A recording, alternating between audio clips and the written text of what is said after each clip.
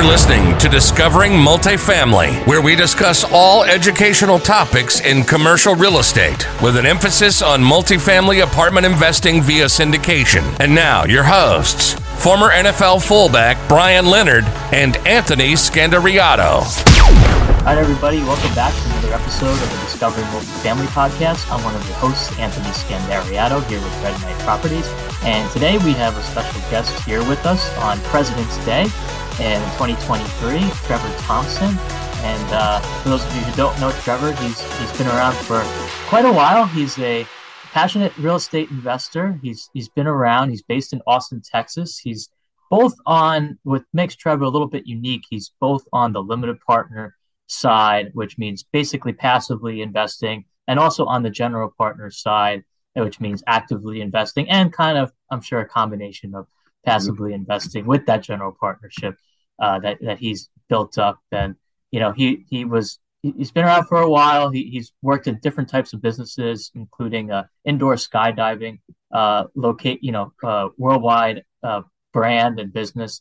And now he's over the past several years plus, he's been focusing on real estate investing, again, on both the started out with the passively side and then transitioned to actively side. I've seen a combination of starting out actively and then going passively. And so Trevor has a little bit of a unique story. I haven't heard from passive to active that much. So I'd love to hear how that happened. And like I said, he's been around for a while, has seen interest rates much higher from where they are today. So we'll talk a little bit about what he's seeing out there in the market. And at the current state of Trevor's affairs, he's the Vice President of Investor Engagement at Massive Capital. And I'll let him talk about his role there. So thanks for coming on the show, Trevor. I'm so excited to be here. Thanks for having me. Great. So obviously you've been around in different types of businesses. Can you walk us through your story and why you, you came across real estate? Yeah, so I have a very unique story. I was in the attractions business my whole life. Actually started working for Ripley's, believe it or not, at age 13, then did 18 years with Guinness World of Records, did some entrepreneurial ones where I opened different visitor attractions. And then I got recruited by iFly Indoor Skydiving. And interestingly enough, the owner on our very first team meeting gave everybody a copy of Rich Dad, Poor Dad and said, if you don't learn to make money while you'll sleep, you'll work till you'll die. You need to do this. And I did what so many people did. I read the book, I was inspired, and then did nothing. I was too busy, right? I was afraid of toilets, tenants, and trash. I was too busy. I didn't understand it. No money, all of those excuses. And so it was always nagging me in the back of my mind. And then I was a 20-year career with iFly Indoor Skydiving, and we got bought out. So I actually got a payday. So I had no money. The no money excuse went away.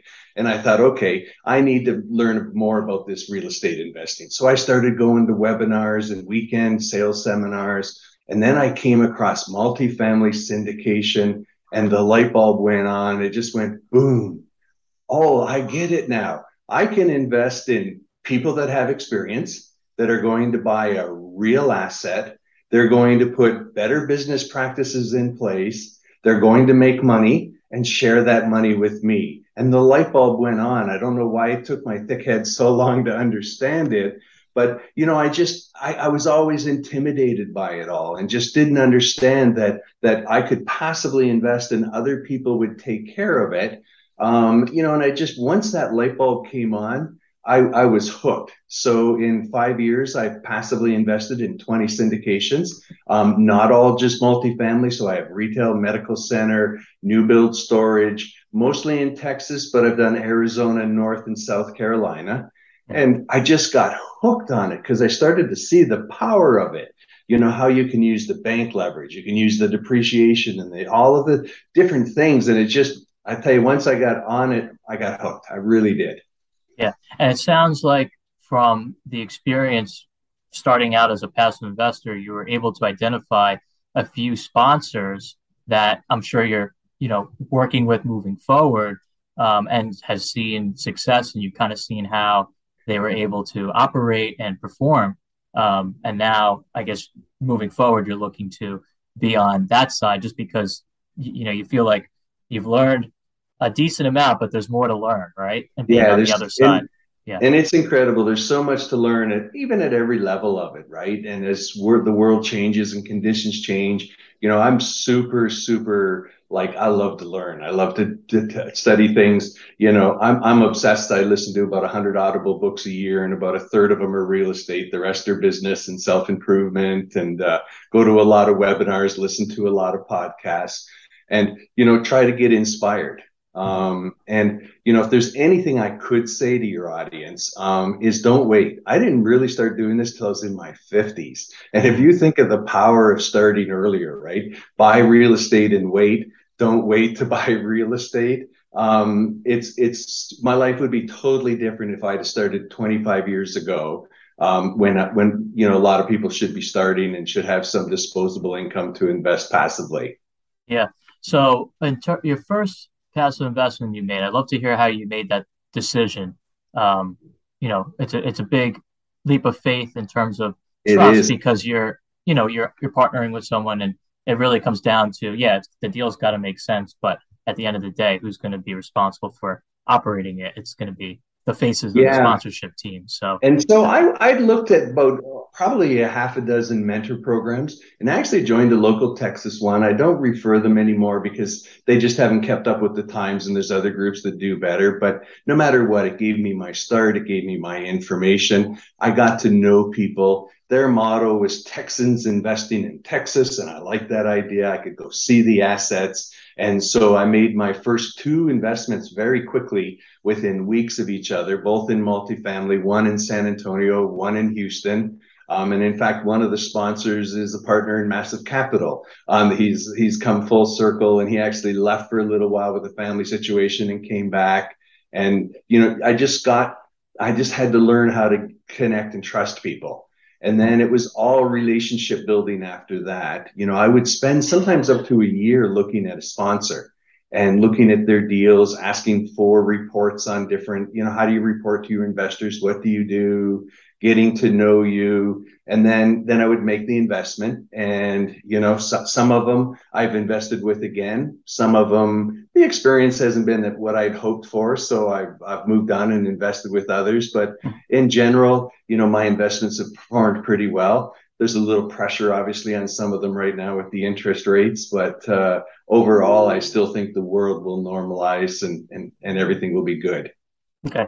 Talk to us about what you're seeing right now in regards to the interest rates. And obviously, so two things have happened. Obviously, interest rates have gone way up. And so one of my deals, and this is something I never thought to ask the question, I asked the question, did you buy a cap rate? And they said yes, but they didn't underwrite up to paying the full cap rate. Because everybody thought it would never happen, right? It would never come. So now they're stressed because their payments have gone up. And so they cease distributions. And they're actually doing a small cash call. But this will get them, this is really just to buy the new cap.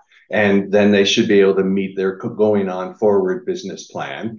So that was definitely a bit of a misstep. And when we talk about interest rates, I lived back, my first home mortgage had 16% interest rate, if you can imagine. And so if you think about it, 2, 3, 4% interest rates, that's not really normal. 4, 5, 6 is normal. And what's not normal is 7, 8, 9. And so we went from one side of abnormal within a very short period, way to the other side of abnormal. And so that's caused so much havoc and panic and things that have happened. I'm not an economist, but all smart people indicate that it's going to slowly start coming back, and it will probably level out to what is normal. I'm not sure we're going to go back to the 2, 3s, and 4s, but it will definitely normalize at some point in time once they get inflation under control. Sure. And so now your partnership with Massive Capital. What does your role look like? You mentioned, before we got on the call, how your strength wasn't all in underwriting, but you still have a lot to learn, like you just mentioned. What is your focus with them on the active side now that you felt comfortable, from the passive side? Like, how did you What are you Yeah, working on? so I definitely on the active side. So I had a couple of deals that went active before I joined Massive Capital. One of them I am the asset manager, and I'm still doing that. That's a separate thing. And then in my partnership with Massive, I'm very active, and I like connecting people, and I like doing things. So I kind of created my own title, which is always nice when a group wants you enough to let you kind of create a little box that fits you. Vice President Investor Engagement. And my idea is to really engage with investors, connect with people that want to get to the next level, try to create more of a community, try to do investor events. And we don't want to do a full blown mentorship program, but we want to create a community that has education, that has more elements of a structure somewhere in the middle of, the full blown sponsorships and just the people that put deals out and put education out so that they can stay relevant. And it's a good role for me because I like connecting with people. Super active, go to a lot of events, and so it just basically is a fit that we can do it. I've obviously looked at a lot of deals too, so I'm on their committee that looks at deals, and their thing is very unique. They will do deals on their own. They do a lot of partnership deals. So what they'll do is they'll look at deals that maybe we're struggling to get closed or closed and still need something done. And they'll spend some time vetting those partners and then make a decision. Okay, are we going to come in and help them finish the deal? What does that look like? How do we protect our investors moving forward? So I refer to them as opportunistic sponsors. So they're not sitting there with one model, right? So we're doing a land entitlement right now, which I can't say because it's a 506C, but then they're doing some other ones that are a B, so we can't talk about them, but they're deals that have already closed, but closed short, right? They got closed. They're nice guys. The properties are good. It's a little tough to raise money right now. And they've been able to come in and fill that gap and then offer support to sponsors. That's great. And so when your company got bought out, how long did it take for you to, acquire the first property or make your first investment? What was that time? Were you trying to figure out what you were going to do after that for a time? Well, so it didn't get bought out. We got acquired, but everybody still had their job. That's what I meant. It was just a private equity company. Oh, okay. So I was still employed. Okay. But what pushed me over, I was always thinking to leave. I wasn't very happy with the situation. Investment type people don't run businesses the same as entrepreneurs run business and things. And I was a little unhappy. So I was thinking of going, and then this funny thing called COVID came along and it made the decision for me. I was in the development. They weren't going to develop anymore. I opened 46 of 80 locations. I also took over some franchise locations, and it's the exact same as taking over apartments, right? We went in there, put some CapEx, did all the same things. So I had a lot of experience in that space. Mm-hmm. It was just a different metric, right? A different way but everything was identical to what you do when you take over an apartment and create value. Right. Let's talk about that. You mentioned you've invested in different asset classes. What led you to focusing on multifamily? So multifamily I like the most because it kind of suited my why. And my why is to create better places for people to live, to create better places for people to work. So the property management company that's running it. And then if we do that, it will produce rewards for our passive investors so they can go do their why, right? So I like the fact that we're taking over communities, we're fixing communities, we're making the world in theory a better place. On this new deal, we're building some much needed, housing at a middle level, right? We're not an apartment complex. We're going to do townhomes. We're not a rent home. We're fitting in a little niche. And that really resonates with me to be able to do that. But I wanted to be a little more diversified, not have all my eggs in one basket. So I dabbled in retail. Again, great timing. We closed March 15th, 2020. It still actually produced a cash flow all the way through the deal. And it's stabilized. And once interest rates normalize, it will make money on the sale. Storage, again, I wanted to be involved in storage. I was a little leery buying the ma and pas and automating them and doing things. So I went for a new build in a really high growth area just outside of Charlotte. And I like that concept. And I wanted an investment in the Carolinas. I like that pro business, pro everything state, a lot of growth happening there. So it was a way for me. And again, how it lined up, I've been working with this person and looking at their deals for about a year. I didn't invest in anything. I just kept following. And then all of a sudden I call it the trifecta. Number one, somebody I wanted to invest with. Number two, an asset class I wanted to try, which was storage, and I wanted a new build. Number three, in a city or in a state that I wanted to invest in an area. And I understood it. My brother lives near there, so I've been there frequently. And so all the trifectas, I call it. And so I decided to make that particular investment. But most of my investments are in Texas. Most are multifamily, and then medical. With COVID, I started thinking, boy, I should look at this. And then actually one of our partners within Massive, he's a partner that we go with. He does a lot of development. I invested in a medical center with him. And it's so funny, like almost 18 months round circle, he's the lead sponsor on the Georgetown deal that I'm it's how real estate is this very small group, but I got to know him. I wanted to do a medical investment. I'm happy with the way they're running the investment. And then boom, now I'm on a deal with him. It's kind of that, how that connection with people really can work out. And if you strategically plan, look at things, then it can really create a good path for you. Yeah, no, 100% agree. And you mentioned that at Massive right now, part of your new role is to focus on investor engagement, which means education really is what it comes down to. What sort of educational mediums are you presenting to them? Yeah, so right now we're doing weekly webinars every Wednesday on different topics. So this week happens to be use of retirement funds, a lot of things. A few weeks ago, we did one. We lost $100,000 and we're happy. Strange topic, right? But it was basically, we walked away from a deal, and here's why we walked away from a deal, so that people understand, not every deal makes sense, and sometimes you are going to lose money. In fact, my first GP deal, I lost 75,000 over 350 that we lost hard money. I put the second hard money to extend a loan personally. And it's a tough lesson. But I want to make sure that people learn those lessons, right? People understand, the risk reward of, but again, I want to make sure I'm clear on that deal. All the passives money was returned. It was only the active sponsors. So a lot of education that way. We do for people raising capital. We have a call every 10 a.m. every single day, every week.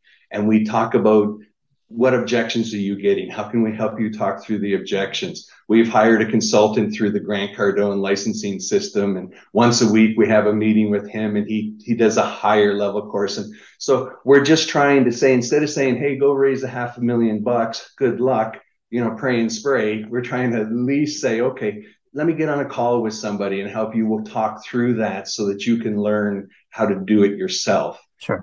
And that's kind of, I'm going to call it real life education. Yeah, no, absolutely. And that's a great service that you're providing to people who are looking to get their feet wet, whether it's passively or actively. So that's awesome. Sounds like there's a lot of different mediums that you're, getting out there and marketing to people on behalf of. So with that said, what would be the best way for my audience to reach out to you and connect with you? So LinkedIn's the easiest, just because I pretty much accept every invite, especially if you say I saw you on a podcast. Facebook, I'm almost at that proverbial 5,000 friends trying to get rid of people. And I'm a little more leery, but LinkedIn is the best. And you just got to remember the K Trevor Thompson. I also have a YouTube channel, again, K Trevor Thompson, where I post different educational information and things that I hope will help people get comfortable with investing in real estate. That's awesome. Well, I encourage my audience, if you want to reach out to Trevor, make sure you don't forget the K. Put the K in front and you'll find him. He's everywhere. A great guy. And if you liked what you heard and or saw today, please give us a rating and review on iTunes. It'll help my message and Trevor's message get out to a greater audience. That's just the way the algorithm works. So really appreciate that, and really looking forward to staying in touch with you, Trevor, and enjoy the rest of your day. Awesome. I'm glad we were able to get this in. Thanks so much. Excellent. Thank you.